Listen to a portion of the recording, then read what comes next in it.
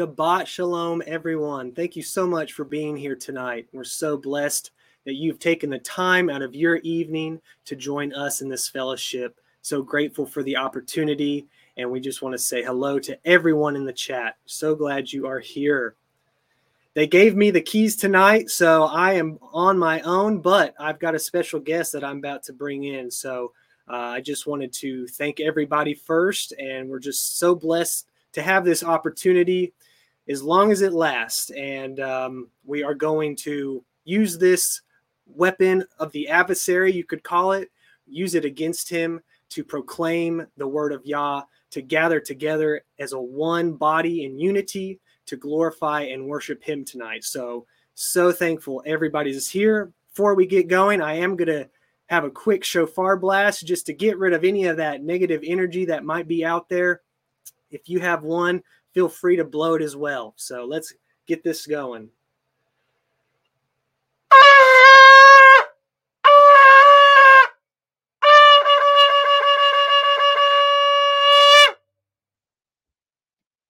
All right. Now that I can hear on only one ear, let me introduce my guest tonight.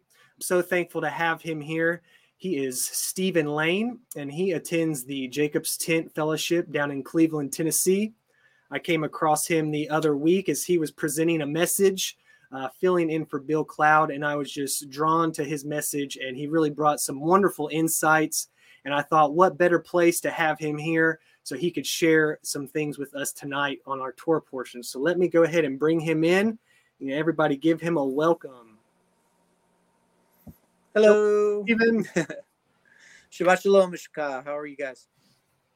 Great to have you. Thank you for being here tonight. I'm really looking forward to this, and I hope that this may not be the last time we see you. You know, we're always welcome here, and we're just so thankful that you responded to our call and felt like joining us this evening. It's a pleasure to be here, and I was really impressed with the different things that I saw in the ministry as we've been kind of keeping an eye on you guys for a while, and so I really appreciate the invitation. Thank you. It's a pleasure to be here. That is wonderful. Yes, I know Shell Wagner and Bill Cloud have done things together in the past, and so we're me and my wife are looking forward to taking a visit sometime soon down to Jacob's Tent. We're about 2 hours from you guys, so we hope that we can do that sometime soon. I know a lot of our fellowship here enjoys the online stream that you guys do each Shabbat. I believe, what is that, 11 Eastern? Mm-hmm. Yep. So we enjoy that so much. Us personally, we don't have a local fellowship, so we do all of our stuff online, and it's another great resource that we have really enjoyed over these past few months that we've started participating in. So we have lots of people with us tonight. Thank you, everybody. We've got, I see Dan and Jennifer Lane. Great to see you guys. My wife. What's that? My kinfolk. Oh, yeah, that's right. Possible relation there. Let's see. We've got Robert Wagner. Brother, hope you are feeling better. I know you've been under the weather, so we are lifting you up as well. Hope that you recover very quickly. Sue Taylor, great to see you. First time here. So glad you found us. Hope this message is a blessing for you and everybody here. Judy, great to see you. Shabbat Shalom. Scott Smith, another newcomer. All right. Thank you very much. And anybody else strolling in, so thankful you are here. We got Wirewool. Great to see you. Dan as well. Shalom. So, yes, so thankful that you all decided to show up.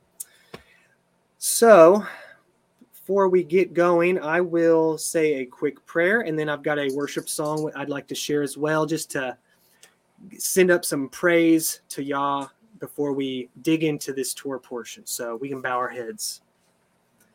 Heavenly Father, thank you for this opportunity that you have given us and this set apart time that you have made a covenant between us and you, that we can grow closer to you, grow further from this world. And we just ask that you bless each and every one here tonight as they give forth their praise and worship of you, that they stay on this narrow path that you have set us apart from the world. And we just are so thankful for your perfect word, your promises, and your blessings.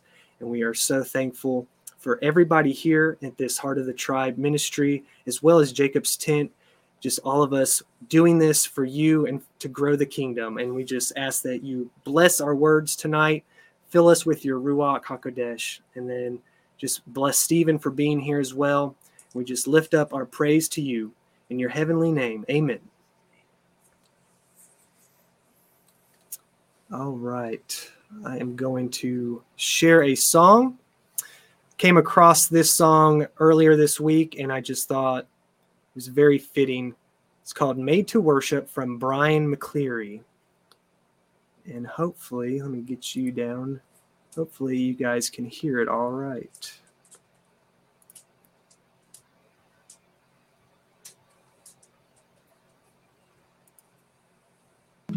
Whatever it looks like, here I am. Oh, whatever it looks like, here I am.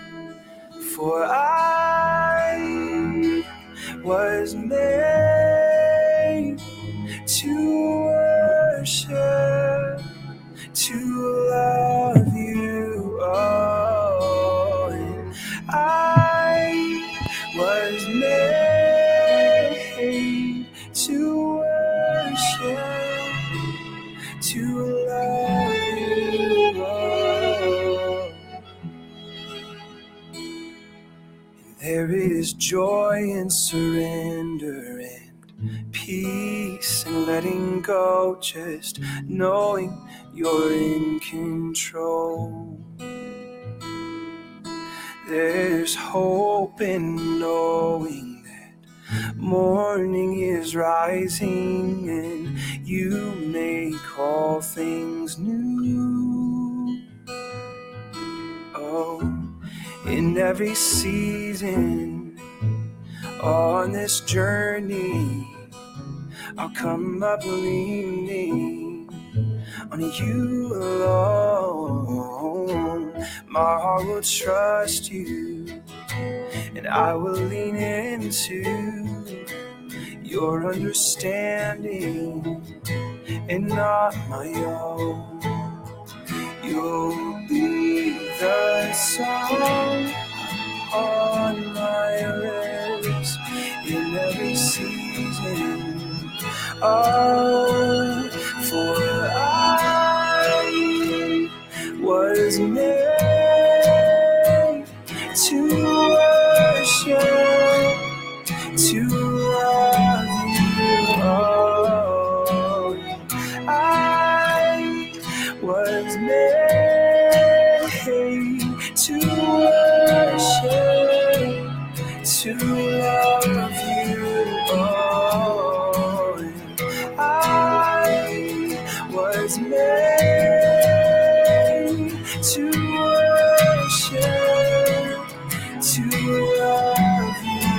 Oh, in every season on this journey, I'll come up leaning on you alone. My heart will trust you, and I will lean into your understanding and not my own.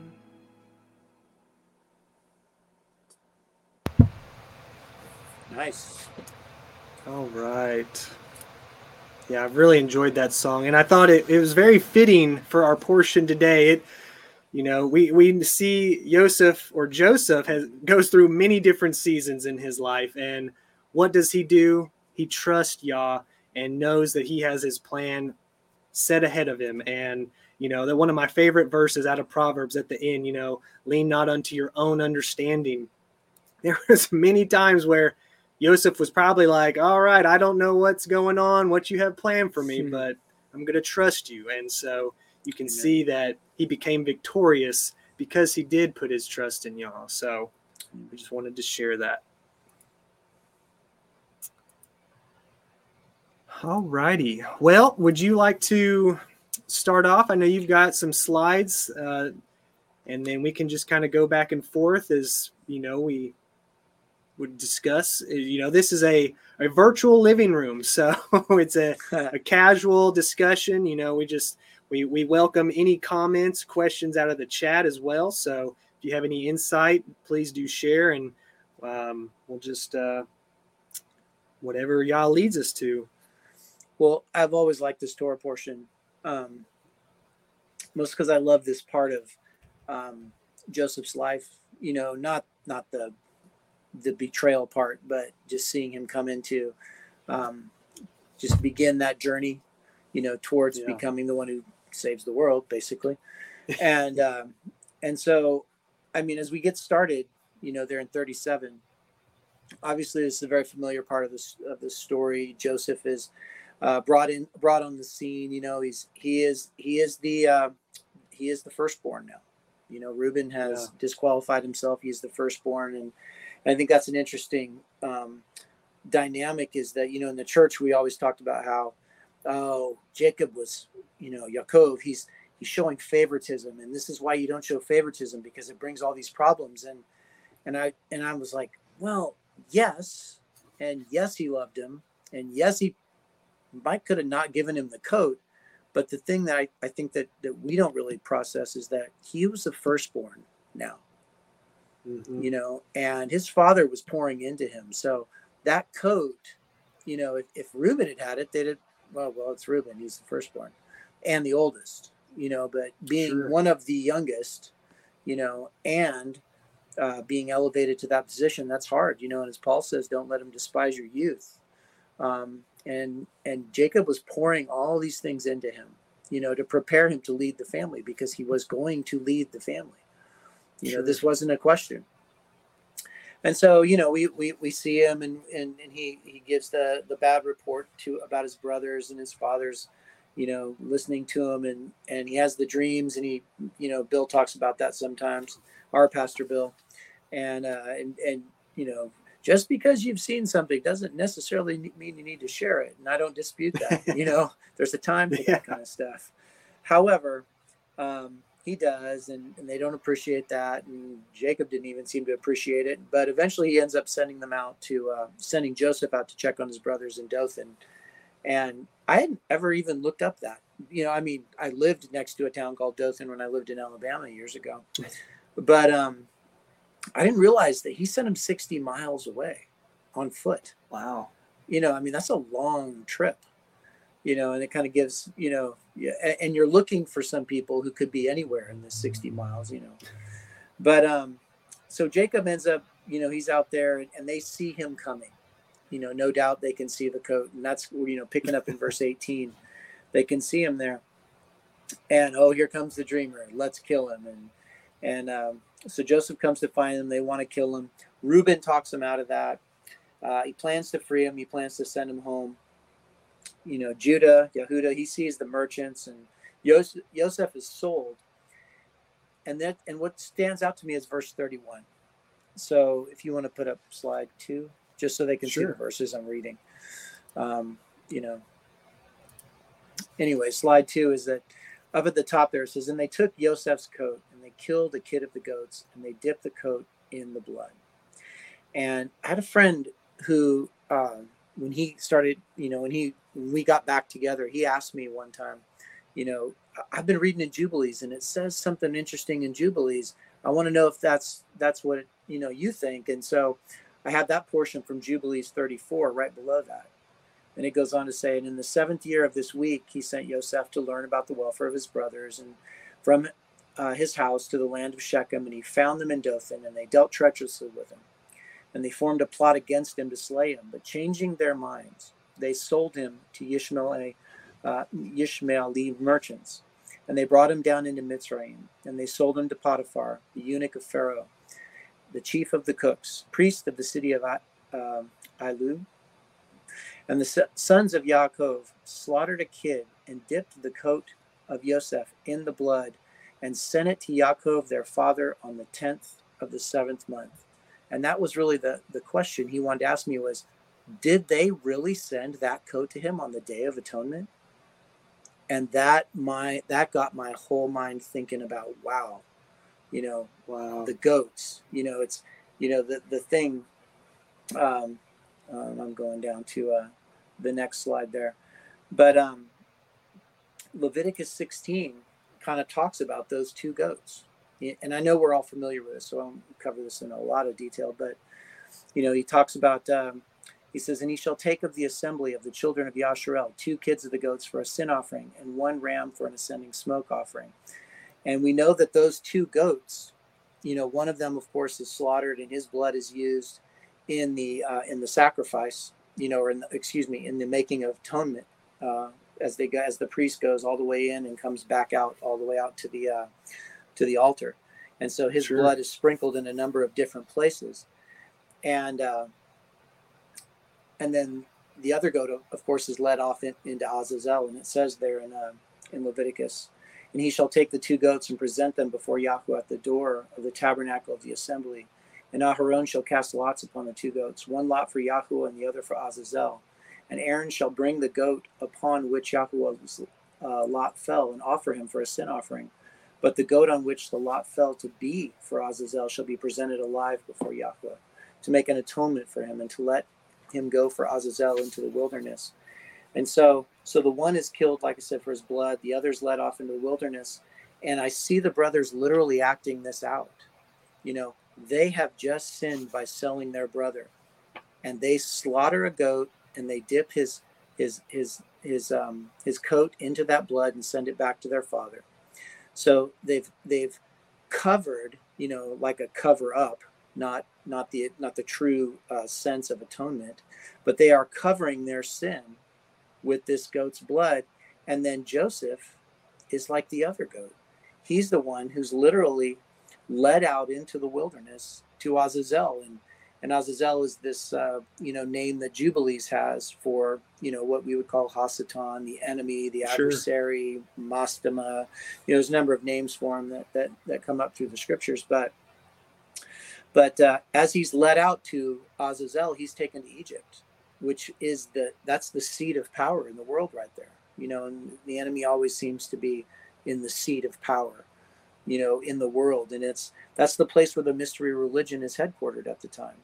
So, there's a lot of interesting things about that. And so he's being led away and he's carrying the evidence of their sin with him off to Egypt. And I thought, wow, that's kind of mind blowing to think of that, but then, that is great.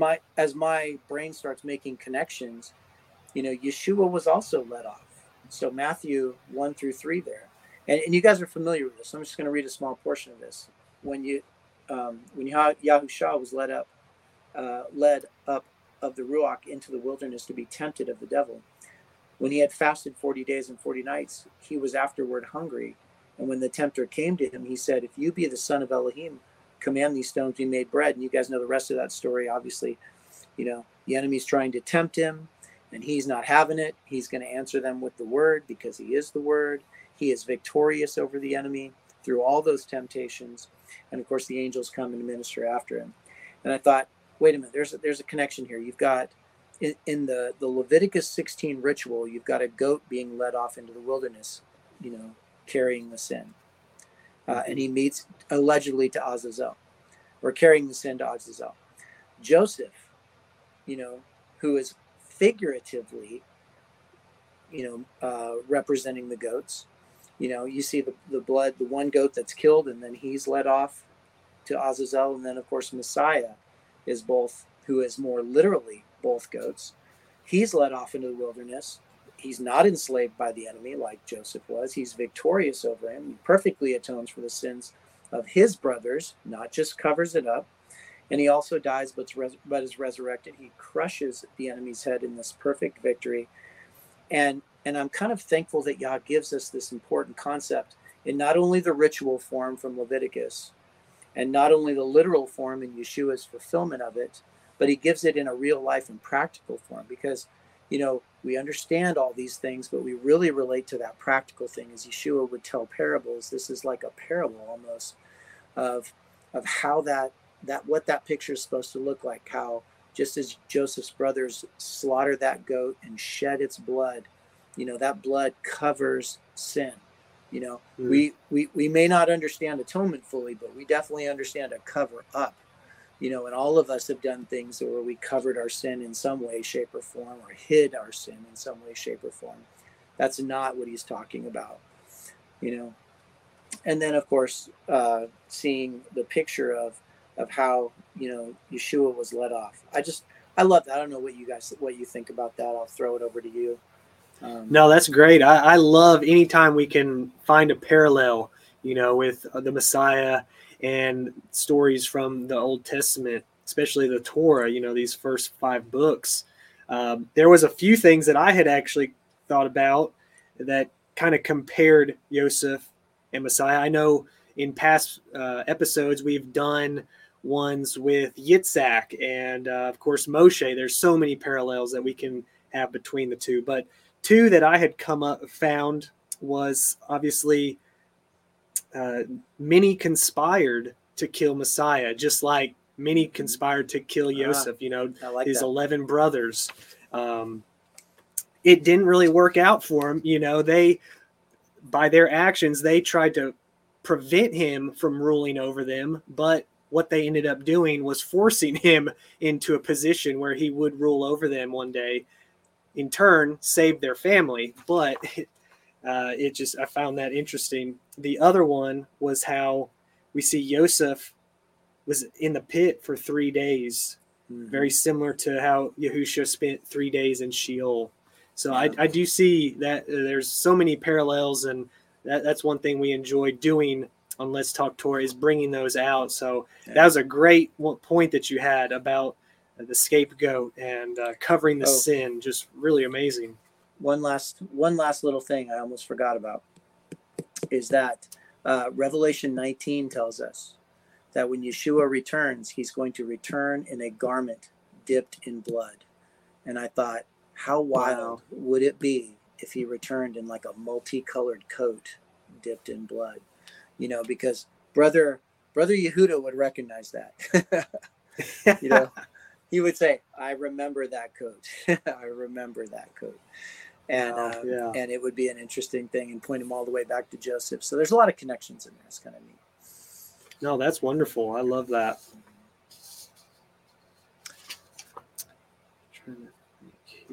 Just looking through some of my notes, so we don't skip anything.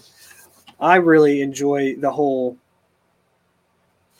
story on the coat. I was trying to look into it to see if there was, some description. And of course, the coat of many colors, we don't know how many colors it was. We, maybe grow up learning the childhood stories, thinking it's, looks like the zebra striped gum, but there's so many interpretations on that. I think it was obviously, compared to what the brothers were wearing, a very high class, expensive garment, that showed almost royalty, one that someone would not work in, compared to their brothers working out in the field in their tunic. But one thing I came across I thought was very interesting, and this is just something I had thought of. When you look in 1 Ezekiel 28, it says, as the appearance of the bow that is in the cloud in the day of rain, so was the appearance of the brightness round about. This was the appearance of the likeness of the glory of Yahweh. And when I saw it, I fell upon my face, and I heard a voice of one that spoke. So we have a witness of seeing into the heavens. Well, we also have another witness in Revelations. John, in chapter 4, says, verse 1, after this I looked, and behold, a door was opened in the heaven, and the first voice which I heard was as if it were a trumpet talking with me, which said, come up hither, and I will show thee things which must be hereafter. And immediately I was in the Spirit, and behold, a throne was set in heaven, and one sat on the throne. And he that sat was to look upon like a jasper and a sardine stone. And there was a rainbow round about the throne, in sight like unto an emerald. And round about the throne were 24 seats. And upon the seats I saw 24 elders sitting clothed in white garment. And they had on their heads crowns of gold. And we also have record of Lucifer, before he fell as Hasatan, described as a cherubim, a spirit being in the third heaven, was decorated with many precious stones. You've got the sardius, the topaz, the diamond, the beryl, onyx, and jasper, sapphire, and emerald, carbuncle. And it says that, I'm trying to figure out where this is exactly, verse 14, that Lucifer's body formed some type of canopy over this throne. The multicolored precious stones served as prisms or mirrors. Its body reflected the glory of the colored light that radiated from Yahweh. Surely all these colors formed a beautiful rainbow. And so I was reading these scriptures and I realized, well, who else has seen into the heavens? You know, we know Yaakov had the dream where he saw the gate open into the heavens. And I just thought, would this be a representation of what he saw, you know, trying to emulate this rainbow of colors to create this coat? You know, there's not much description on who made it, where it came from, but it was just kind of a connection that I thought was somewhat interesting, you know, correlating it to the rainbow and then the coat of many colors. Amen. Amen. What was the last reference you were reading about? You were reading from? Let's see here. It was, I believe, might have been Ezekiel 1, and then we've got Revelation 4, chapter 4. Okay. And that's where it describes the precious stones. Mm-hmm. Yeah. I was thinking of New Jerusalem, how the foundations of New Jerusalem are covered with those stones. So exactly, yes. Yeah, very cool. Yeah, kind of continuing on with the thought of Day of Atonement, you know, it's that we don't participate at the moment, you know, in our exile right now, we don't participate with the ritual portion of it, you know, the goats and all that part, but we do participate in the affliction part. And the other part of what I saw, at least in regards to that, was about Jacob's or Yaakov's mourning. And if you go to slide 6, I just wanted to read a little bit from Genesis 37. Picking up in verse 32, it said, "And they sent the coat of many colors, and they brought it to their father, and said, 'This we have found. Know now whether it be your son's coat or no.' And he knew it, and said, 'It is my son's coat. An evil beast has devoured him.' Yosef is without doubt rent in pieces, and Yaakov rent his clothes, and put sackcloth upon his loins, and mourned for his son many days. And all his sons and his daughters rose up to comfort him, but he refused to be comforted." It reminds me of what from the New Testament, where they're talking about Rachel, you know, and how Rachel's children are dead, and she refused to be comforted. Mm-hmm. But he refused to be comforted, and he said, "For I will go down unto Sheol, unto my son mourning." Thus his father wept for him, and the Midianim sold him into Mitzrayim. So it's kind of describing, that's the Genesis description, but Jubilees gives us a little bit more detail. And in the next slide, it talks about a lot more of what was going on in that morning. And it says that, and this is from Jubilees 34, you know, we're obviously, I'm quoting the Sefer right now, but I don't know whatever version Jubilees you have, but, "And he mourned all that night, for they had brought it into him in the evening, and he became feverish with mourning for his death, for Joseph's death. And he said, 'An evil beast has devoured Joseph.' And all the members of his house mourned with him that day. And they were grieving, and they were mourning with him all that day. And his sons and his daughters rose up to comfort him, but he refused to be comforted for his son." So I love how Jubilees and Genesis just confirm the same information back and forth. Mm-hmm. "And on that day, Bilhah heard that Yosef had perished, and she died mourning him." So Bilhah, of course, is Rachel's servant and Jacob's wife. She dies mourning him, and she was living in I don't know how to pronounce that name. And Dinah also, his daughter, died after Yosef had perished. So I want to talk about Dinah and Bilhah in just a minute. But going on, it says that there came these 3 mornings upon Yasharel, upon Israel. So it goes back and forth between Israel and Jacob in 1 month, and they buried Bilhah over against the tomb of Rachel, and Dinah also his daughter, and they buried there. And he mourned for Yosef for 1 year. And that really stuck out to me. He mourned for Yosef for 1 year. And so, I mean, I'm not familiar with the Jewish rituals. I understand it's called, they sit Kiddush, or not Kiddush. They sit, I can't think of what it's called.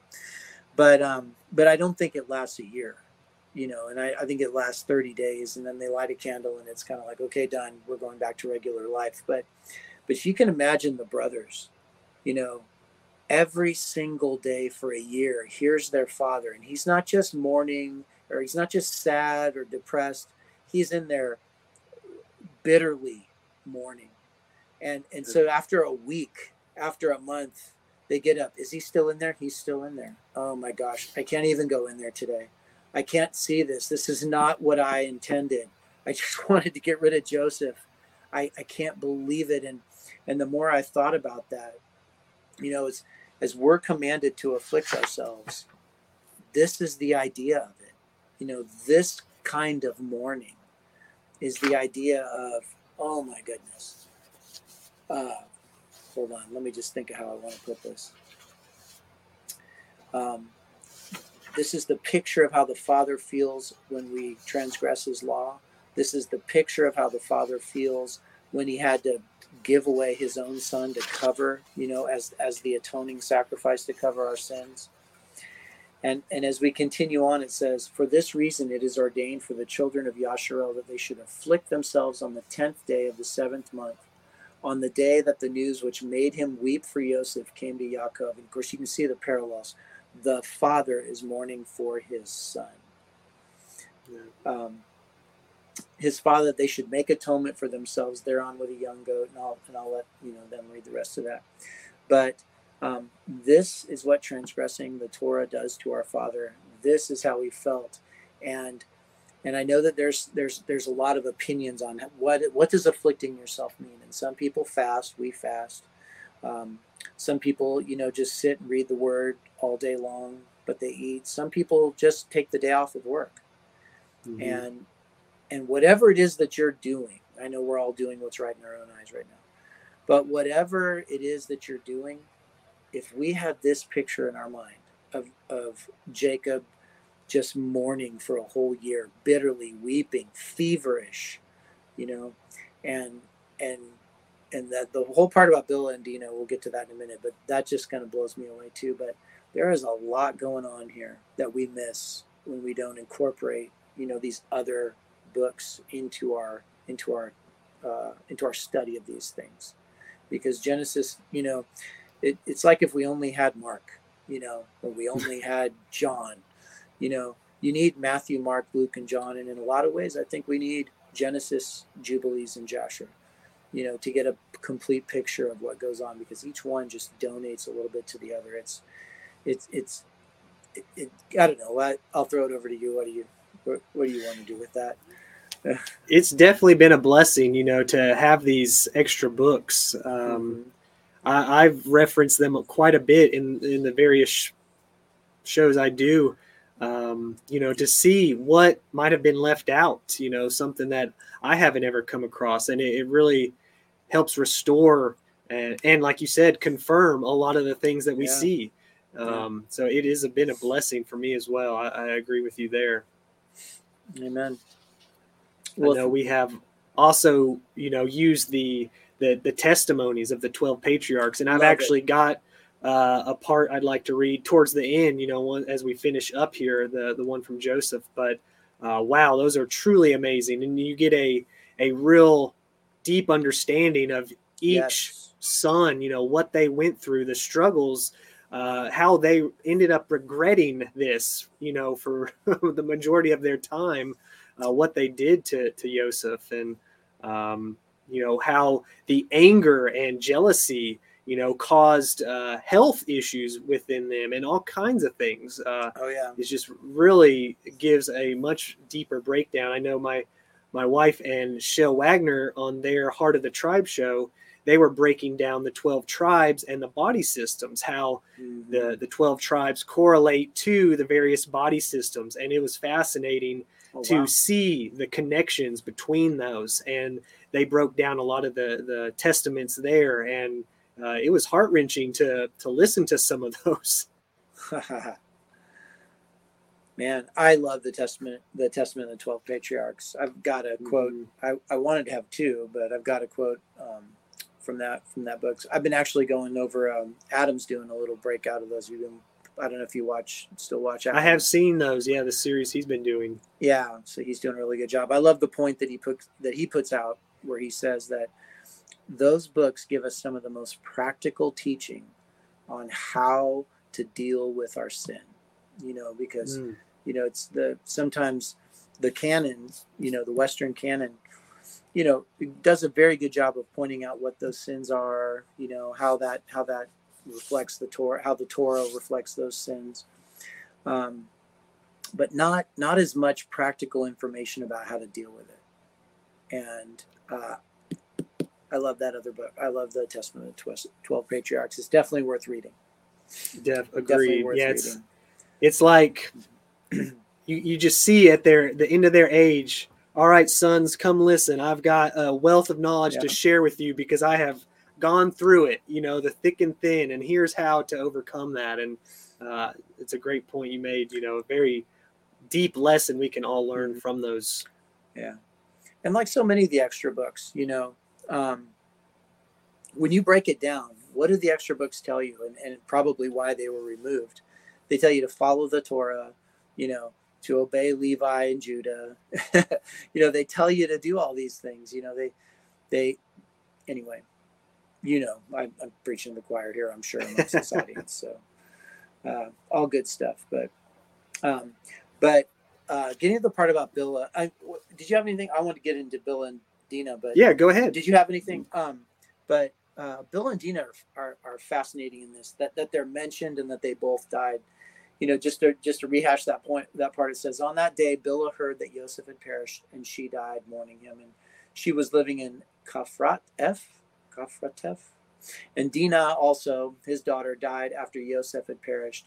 And there came these 3 mournings upon Yasharel in 1 month. And it talks about where they buried them. But I remember when I first saw this. Well, actually, just before we even get to that, whenever you see a random detail, especially if it's about a woman, whether it's a sister, a mother, a daughter, that's a stop sign, because the scriptures do tend to follow the male side of the story.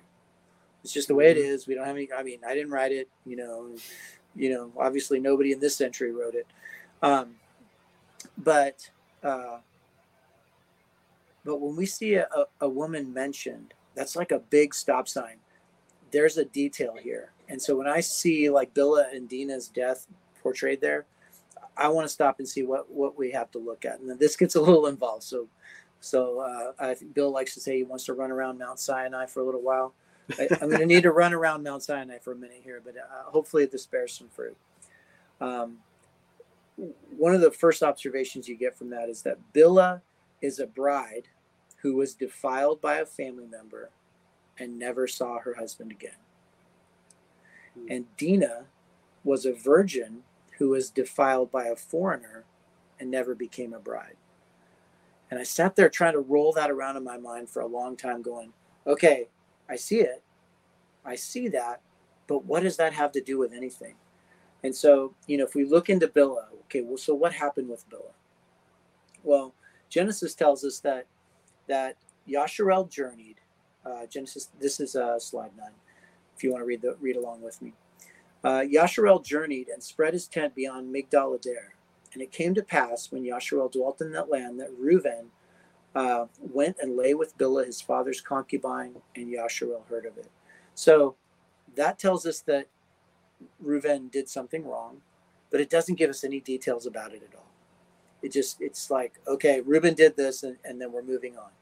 And it's like, well, what happened with that? Well, why?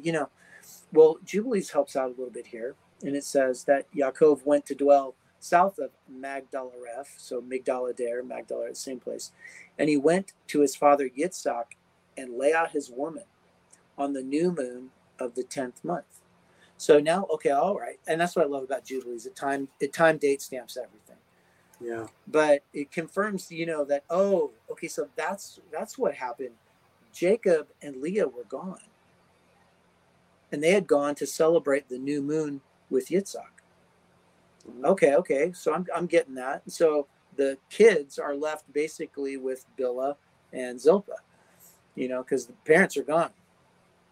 So Reuben saw Bilhah, Rachel's maid, the concubine of his father, bathing in water in a secret place, and he loved her.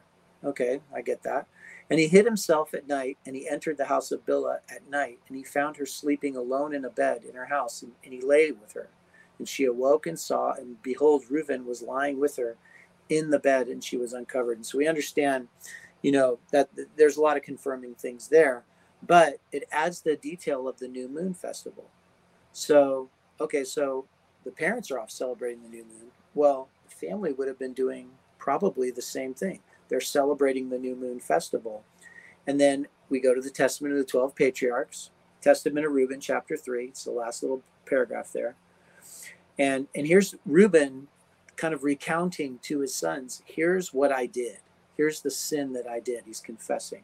For had I not seen Bilhah bathing in a covered place, had I not fallen into this great iniquity, for my mind taking in the thought of the woman's nakedness suffered me not to sleep until I had wrought the abominable thing. For while Jacob our father had gone to Isaac his father, when we were in Adair near Ephratah, so this is actually right after Rachel had died, so they're still in the Ephratah area where she had died. Bilhah became drunk and was asleep, uncovered in her chamber. Having therefore gone in and beheld nakedness, I wrought the impiety. Without her perceiving it, and leaving her sleeping, I departed. And so Bilhah was not a willing participant in this. Is one thing you see. But also, Bilhah became drunk and was asleep uncovered in her chamber. It's an important detail because, part of the celebration of the New Moon Festival would have been a feast. Bilhah had drank too much. Possibly she was mourning her friend who had just died, her sister. I mean, it's the Testimony of the 12 Patriarchs, I believe, that point out that Bilhah and Zilpah were half sisters of Leah and Rachel. I don't know if you remember reading that part. Interesting. Yeah. And so, Bilhah and Zilpah were from servant wives, concubines, and, Leah and Rachel were not, so they were full daughters. I don't know. There's a lot to that. But as soon as I put some of those things together, it pointed me towards Noah in Genesis chapter 9. So here's the wandering around Mount Sinai part. And if you want to go to the next slide, we'll just look at a few things with Noah. And Noach became, this is in Genesis 9, Noach began to be a husbandman, and he planted a vineyard, and he drank of the wine and was drunken and was uncovered within his tent. And Ham, the father of Canaan, saw the nakedness of his father and told his brothers without. This is getting interesting, maybe with some of these details. Jubilees adds, and in the 7th week of the first year of this thereof, in this Jubilee, Noach planted vines on the mountain on which the ark had rested, named Lubar, one of the Ararat mountains, and they produced fruit in the 4th year, and he did guard their fruit and gathered it in this year, in the 7th month, and he made wine therefrom and put it into a vessel and kept it until the 5th year, until the first day on the new moon of the 1st month. Okay. And of course we know what happened with Noah. I don't know if I'll have to read those other two. I think hopefully you're seeing where I'm going with this. Basically, Noah had the same thing. It was a new moon celebration. He drank too much. Okay. We're not going to go into the whole drunkenness thing tonight. He slept uncovered, and a family member entered and either saw or uncovered his father's nakedness. I know some people think that Ham did something awful to his father. I'm not going there tonight. I'm just going to notice that Bilhah's circumstances, new moon, drunkenness uncovered, and defilement, seeing his father's nakedness, and Noah's are the same exact thing. And what did Noah do when he awoke? And both of them awoke, by the way. That was the other detail in there. And knew what had happened to them. Noah knew what Ham had done. Bilhah knew what Reuben had done. And Jacob, it says, was told by an angel exactly what had happened. So Jacob also knew what had happened.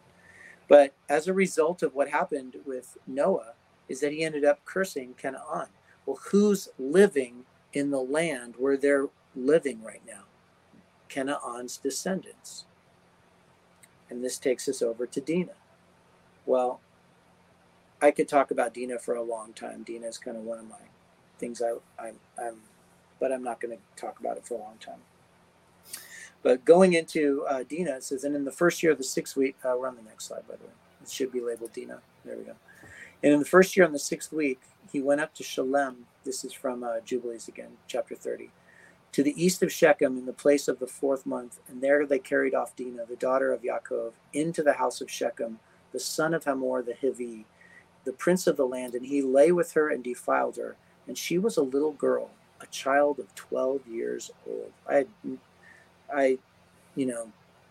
What is Shechem? He's a pedophile. That's what we'd call him now. And then Jasher adds some more details.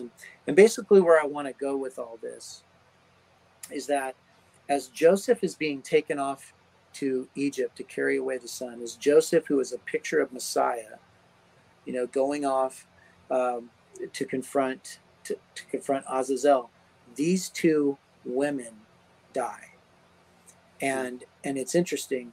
One is a bride who was defiled and would never see her husband again. And one is a virgin who would never be a bride. And all of a sudden you're like realizing, wow, there is something about Joseph being gone. There's something about Messiah dying, because Joseph is a picture of the dying, but not, but risen Messiah. Mm-hmm.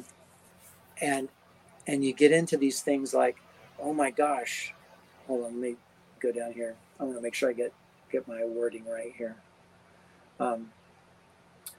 Dinah is the one who's defiled, Bilhah is the one who's defiled by someone in the family who would never see her husband again. And Dinah is the one who was defiled and would never become a bride. And I know the thing that I'm pulling away from that is, one, I don't want to be the one within the body, like Reuben, who does something so awful to someone else within the body that they don't ever see their husband again. That they, and in her case, she dies. She dies, she never sees him. But imagine, if you could, the idea of someone being so crushed by what you did that they wander off and they never see Yeshua again. They never see Messiah again.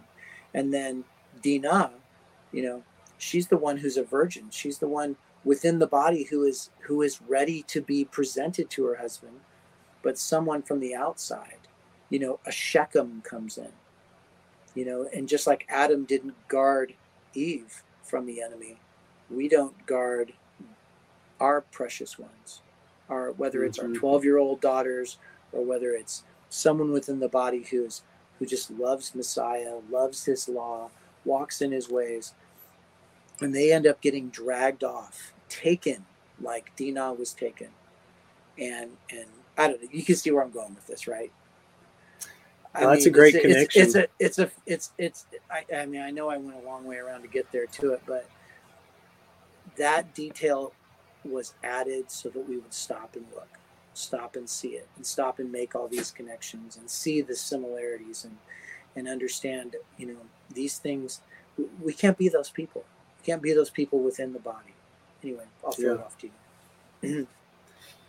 Yeah, it's proof right there that it can be an outside influence or someone within the family, someone within the body, to be a stumbling block to cause that kind of damage. Then we know the consequences of our own salvation, if we were to do that to one another. So that's a great connection. I love that. Yeah. What else did you see? I know I've got a comment here from my wife, Lee. The testaments are prophetic as well. They are speaking to the descendants.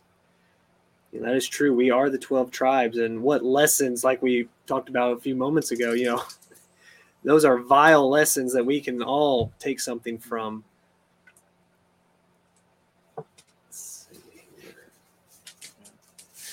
In some way, even what Reuben did, or excuse me, well, never mind. Go ahead. Keep going. You're fine. No. I've talked too much. It's your turn. So yeah, I just had some random little notes, kind of, I focused mainly around the coat. Obviously, I shared my thought on that. But also, we can see that I find it interesting the way Yaakov decided to treat Yosef. He was a part of that as well, growing up with his brother. Yitzhak favored Esau, his brother. So he dealt with that jealousy, I'm sure, with that favoritism. Yet he still chose to show favoritism to his own son, to Yosef. So I find that interesting how, he didn't necessarily break the bad habits. Yeah. It makes you kind of wonder if maybe Yaakov learned his lesson with Reuben and realized, okay, I've got another firstborn here. I need to spend some serious time with him. I need to train him. I need to pour into him because I can't lose a second firstborn. True, that's a great point. I can't lose the second one, and it's. I mean, I have a kind of an interesting connection to that because my oldest boys are not walking with Messiah, and one of them won't even speak to us, and so my wife and I both agreed we're not losing this last one, this young one. And so I just see what he did, and I'm like, yes. And he is the child of I'm almost certain, short of a very great miracle, that he will be the last one. And so we agree, we're not letting him go. We're pouring everything into him, and he just, I see it, I get it, it's important to me. Sure. But let's see here. Yeah, I've got this note here. Ultimately, the favoritism Yaakov showed Rachel and then Yosef cost him the very son he loved so much. If he had shown that kind of love to every member of his family, could it have been different? Would his other sons sold Yosef into slavery? If that favoritism wasn't so rampant. But you make a great point. He, didn't want to lose that other firstborn, that connection with him.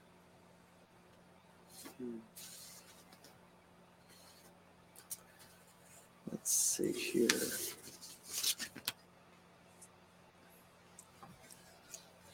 Just looking over some of my notes. They're a little scattered.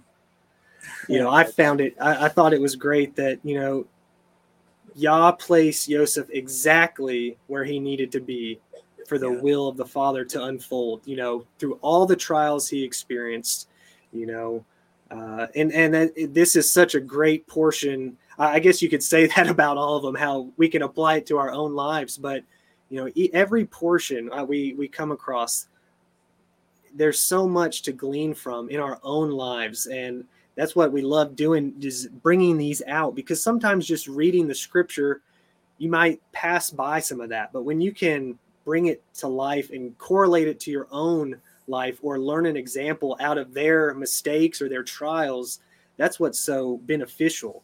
Is fruit, the fruit that they give off, how can we replicate that? How can we, like we say, emulate Messiah? We will never be perfect or sinless, but we can always try our best to emulate Messiah.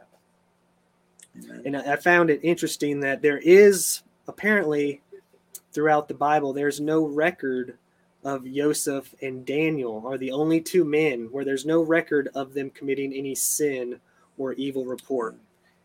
Now, obviously, we know everybody has sin, besides Messiah, but I find that interesting that, he obviously was a very righteous man and, put Yah first in every action of his life. Yeah, it's pretty impressive how he, as a servant, he didn't just say, "Oh, Yahweh's forsaken me. I have no place left. I might as well just sleep with this woman, and just enjoy my life." And he didn't say that. He continued to walk with Yah. He continued to live a righteous life, according to the Torah.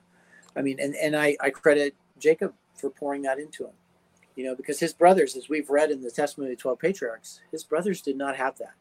He did. Yeah, they lacked the self-control. Yeah, they definitely did. And that's one of the beauties of that book, is it talks about all the different ways and they're not afraid to acknowledge their sin before their children and just pour it out and say, this is how I sinned, but this is how I repented. And it's something my wife and I have learned recently, is that when your testimony is told, that information no longer has power over you. You can't be bent to the enemy's will. It's like, oh, don't cross me, or I'll reveal this about you. You reveal it all you want. I've already told everybody.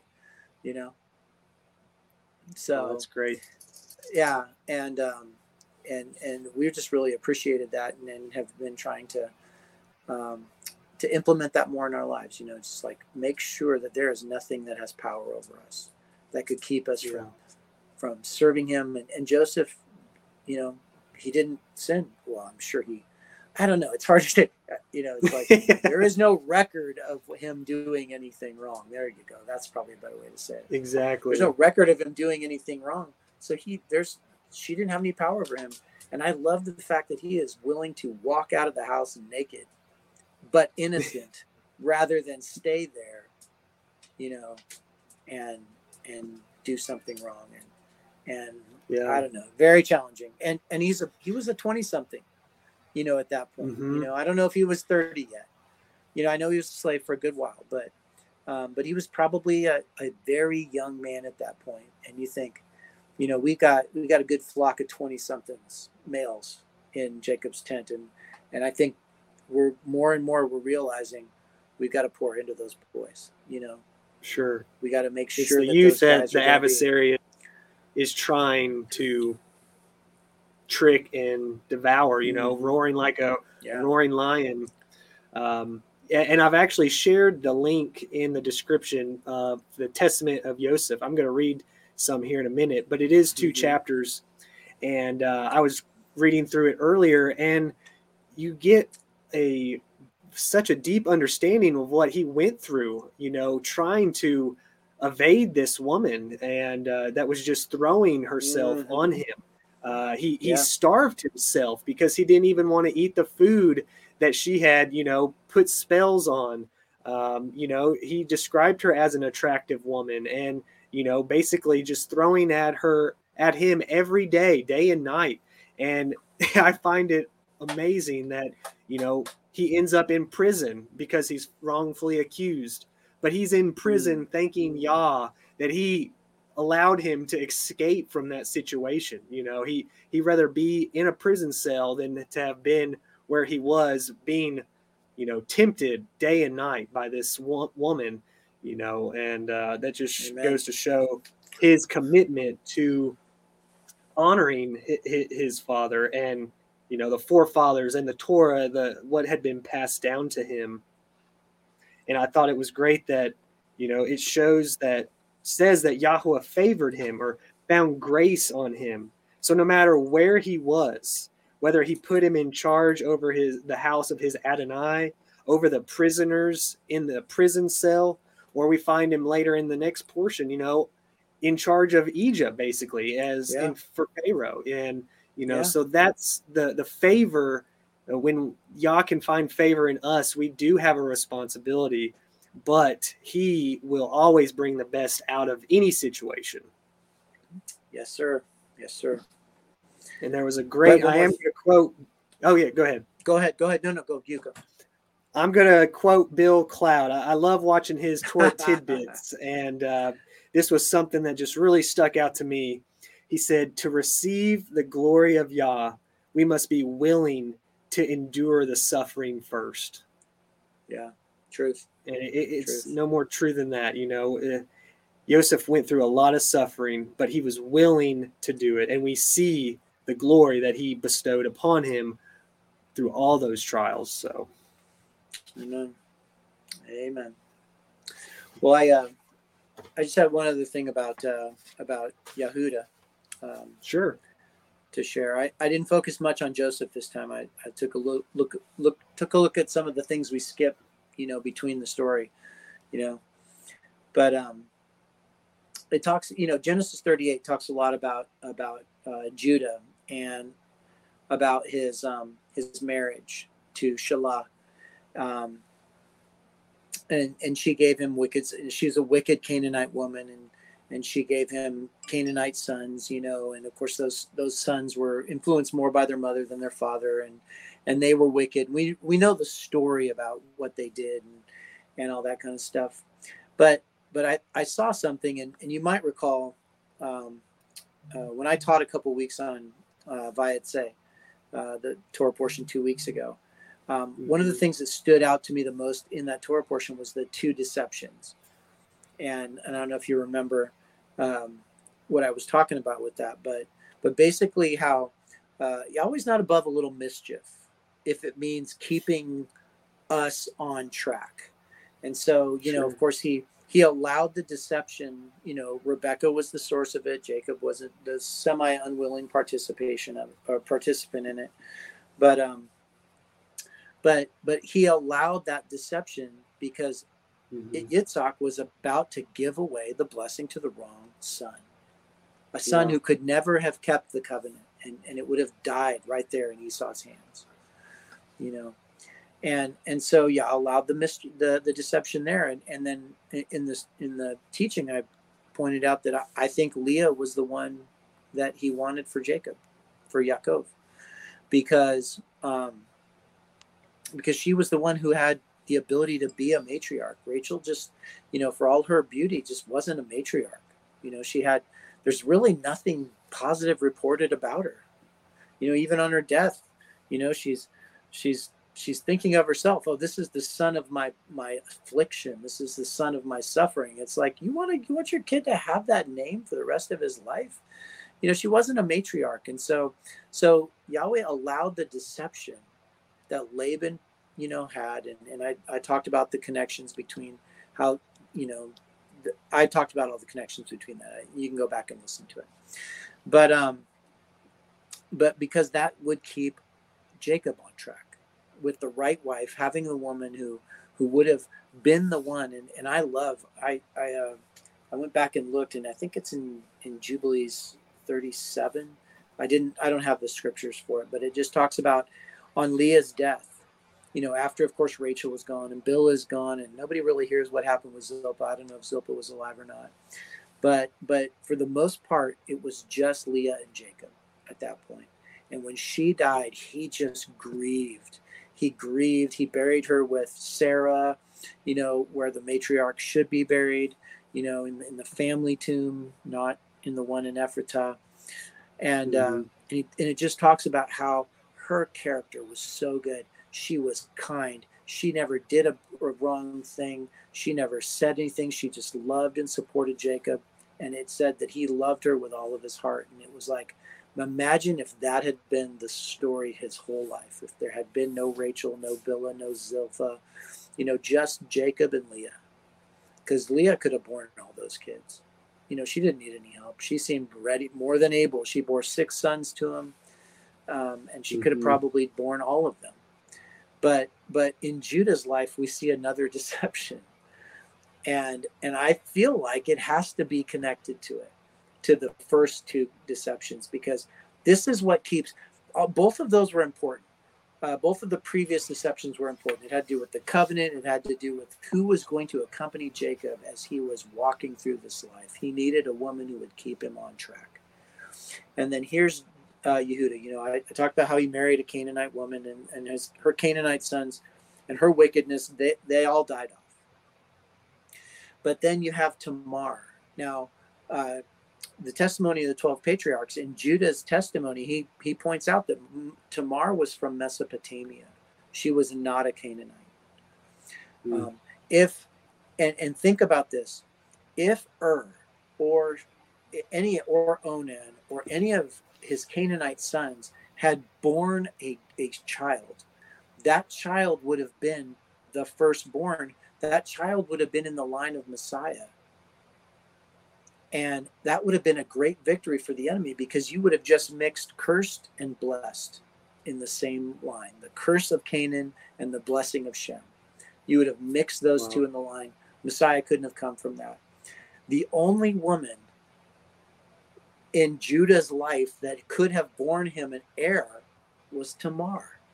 And so what happens? You know, he won't give him the third son. She ends up deceiving him. Again, Yah allows a deception. You know, she plays the harlot there in the gate, and he comes, and she knows that she knows that Yehuda has this drinking problem. She knows that he's not moral man yet. Okay, I think he gets there, but he's not there yet.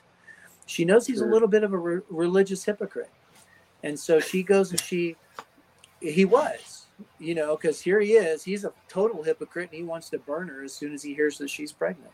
You know, as if that means anything coming from a guy like him at the time. Yeah, I think he grows out of that. Okay, but there's Tamar. She plays the harlot. She gets pregnant through Judah. So is Tamar the wife that he should have taken? Because she's the only Shemite woman who could have borne him a son that could be within the line of Messiah. It was another time that Yahweh allows a deception to keep Israel on track. And I saw that in there, and I was like, I guess maybe I've been thinking about it a little bit more, but that had never stood out to me before. When I looked at that before. And so I was going to throw that out and see what you thought of that, and see if you had any comments about that. Yeah, that's unbelievable. You know, he obviously has a plan. And when you had brought that up a few weeks back, which, by the way, if you have not seen that message, I do have that posted in our description as well. The one you gave at Jacob's tent, I believe, was it 2 weeks ago? Yes, sir.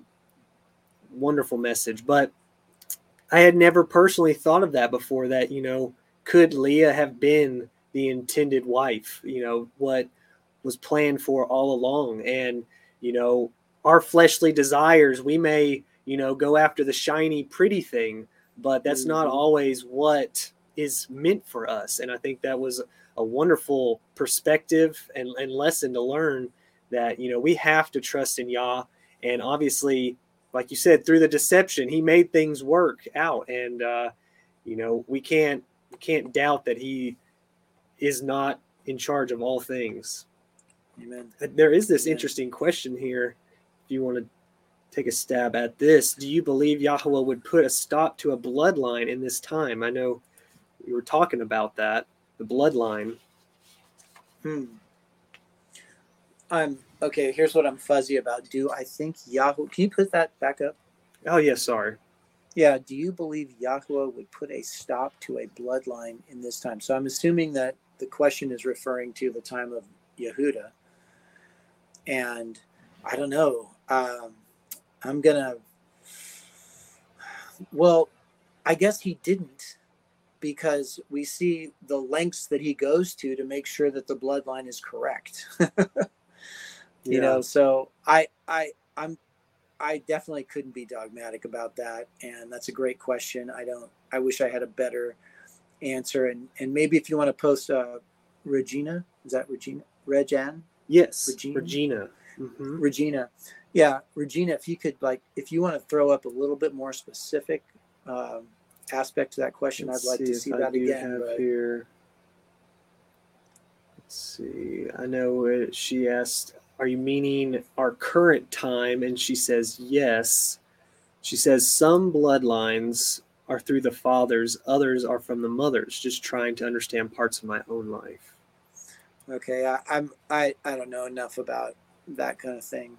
Yeah. But I do know the adversary is.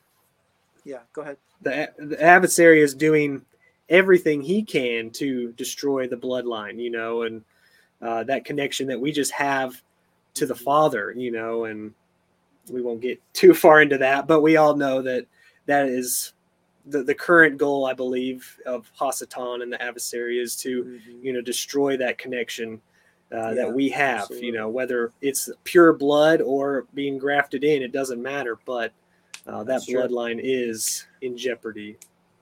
Yeah. I guess my thought was that I'm not sure what's going on in your life, Regina, but it seems as though that if we take any lesson from the Torah portion, he's more than able to work things out so that the blood, the things that happen within a family happen according to his will. And so I would take comfort in that if there's something going on that's just completely out of whack, at least in your mind, at least in what you can perceive, with our limited perspectives, that he definitely is more than able. And so I would just turn that back over to him and say, all right, I've seen what you did in the past. Let's, help me to, gosh, what am I trying to say here? Do it here. Do it here in this bloodline. Do it here in this time, and let me give you praise for it, and help me not to miss it when it happens. So I'd answer your question that way, Regina. No, that's great. We know nothing is impossible for the Creator. We can close this up. Like I said, I did want to read just a few verses out of the Testament of Vayeshev. Oh, good idea. And if you want to finish the rest of it, like I said, I've left the link. This is a great resource, sacredtext.com. It's got all kinds of wonderful texts that sometimes are difficult to find. So this is, I believe there's 2 chapters in this, but it just gives you a comfort and really sound advice on, how to live our life. And I was just really inspired and really touched to read. I think I'll read through the first 24 verses. The copy of the Testament of Vayeshev. When he was about to die, he called his sons and his brethren together and said to them, my brethren and my children, hearken to Vayeshev, the beloved of Israel. Give ear, my sons, unto your father. I have seen in my life envy and death, yet I went not astray, but persevered in the truth of Yahweh. These, my brethren, hated me, but Yahweh loved me. They wished to slay me, but the Elohim of my fathers guided me. They let me down into a pit, and the Most High brought me up again. I was sold into slavery, and Yahweh of all made me free. I was taken into captivity, and his strong hand secured me. I was beset with hunger, and Yahweh himself nourished me. I was alone, and Elohim comforted me. I was sick, and Yahweh visited me. I was in prison, and my Elohim showed favor unto me. In bonds, and he released me. Slander, and he pleaded my cause. Bitterly spoken against by the Egyptians, and he delivered me. Envied by my fellow slaves, and he exalted me. And this chief captain of Pharaoh entrusted to me his house. And I struggled against a shameless woman, urging me to transgress with her. But the Elohim of Israel, my father, delivered me from the burning flame. I was cast into prison, I was beaten, I was mocked. But Elohim granted me to find mercy in the sight of the keeper of the prison. For Yahweh does not forsake them that fear him, neither in darkness, nor in bonds, nor in tribulations, nor in necessities. For Elohim is not put to shame as a man, nor as the son of man is he afraid, nor as one that is earthborn is he weak or affrighted. But in all those things does he give protection, and in diverse ways does he comfort, though for a little space he departeth to try the inclination of the soul. In temptations he showed me approved, and in all of them I endured. For endurance is a mighty charm, and patience giveth many goods. I just thought that was so powerful and such a great word to live our life by. This verse here, what I really enjoyed. Let's see, where did it go? Sorry, I lost my spot here. Make some slides. Though for a little space he departeth to try the inclination of the soul. You know, just like I've done studies on the word forsaken, you know, it's Yah choosing to not intervene in that moment. It's not that he's left us or cast us away, but he is choosing to let us fight through that on our own, to strengthen us, to chastise us, to run us through the fire so we come out pure, you know. And I just think that it's so important for us to remember, you know, when we are struggling or when we're going through that season that all hope seems lost. You know, he is always there. He will never forsake you. And Yosef is a great example of that. Amen. Good word. Good word. Well, brother, I really enjoyed this. You had a great message. I'm so glad that you came on and shared. I do thank everybody that chose to come and fellowship with us tonight. If I haven't got to say hello to you, I do apologize. Let me run through the chat. I see we've got some other friends that joined in. Sherry, Betty King, thank you both for being here. Missionary Emissary of Elohim, good to see you. I'm glad you joined in, as well as Lou. And everybody else that didn't comment, we're just so thankful you are here. Regina, thank you for your questions. James, great to see you as well, brother. I'm glad you were able to make it. And like I said, we do this every Friday evening as we enter into Shabbat. Always a little bit different, but we like to change it up. And we're just so thankful that Stephen came on today to bring a message for us. Always great to get different perspectives and the insights. Yah has made us all unique, and we all see things differently. And so that's why it is so important that we come together as one. The body must work in unity so we can be stronger. And like they say, iron sharpens iron. So what better way to praise him, lift his name up than a fellowship of like-minded believers that are set apart from the world, you know. And so we're just so thankful for everybody, the time they spent this evening. We do hope you have a blessed Shabbat, that Yah gives you the rest and the restoration that you need for a new week ahead. We're just so thankful for the breath that he puts in us, that we can go on and live another day to be an example and to emulate Messiah and to bear those righteous, good fruits that we're called to do. So thank you, everybody. We will go ahead and sign off for now. We hope to see you next week. And shalom. Shabbat shalom.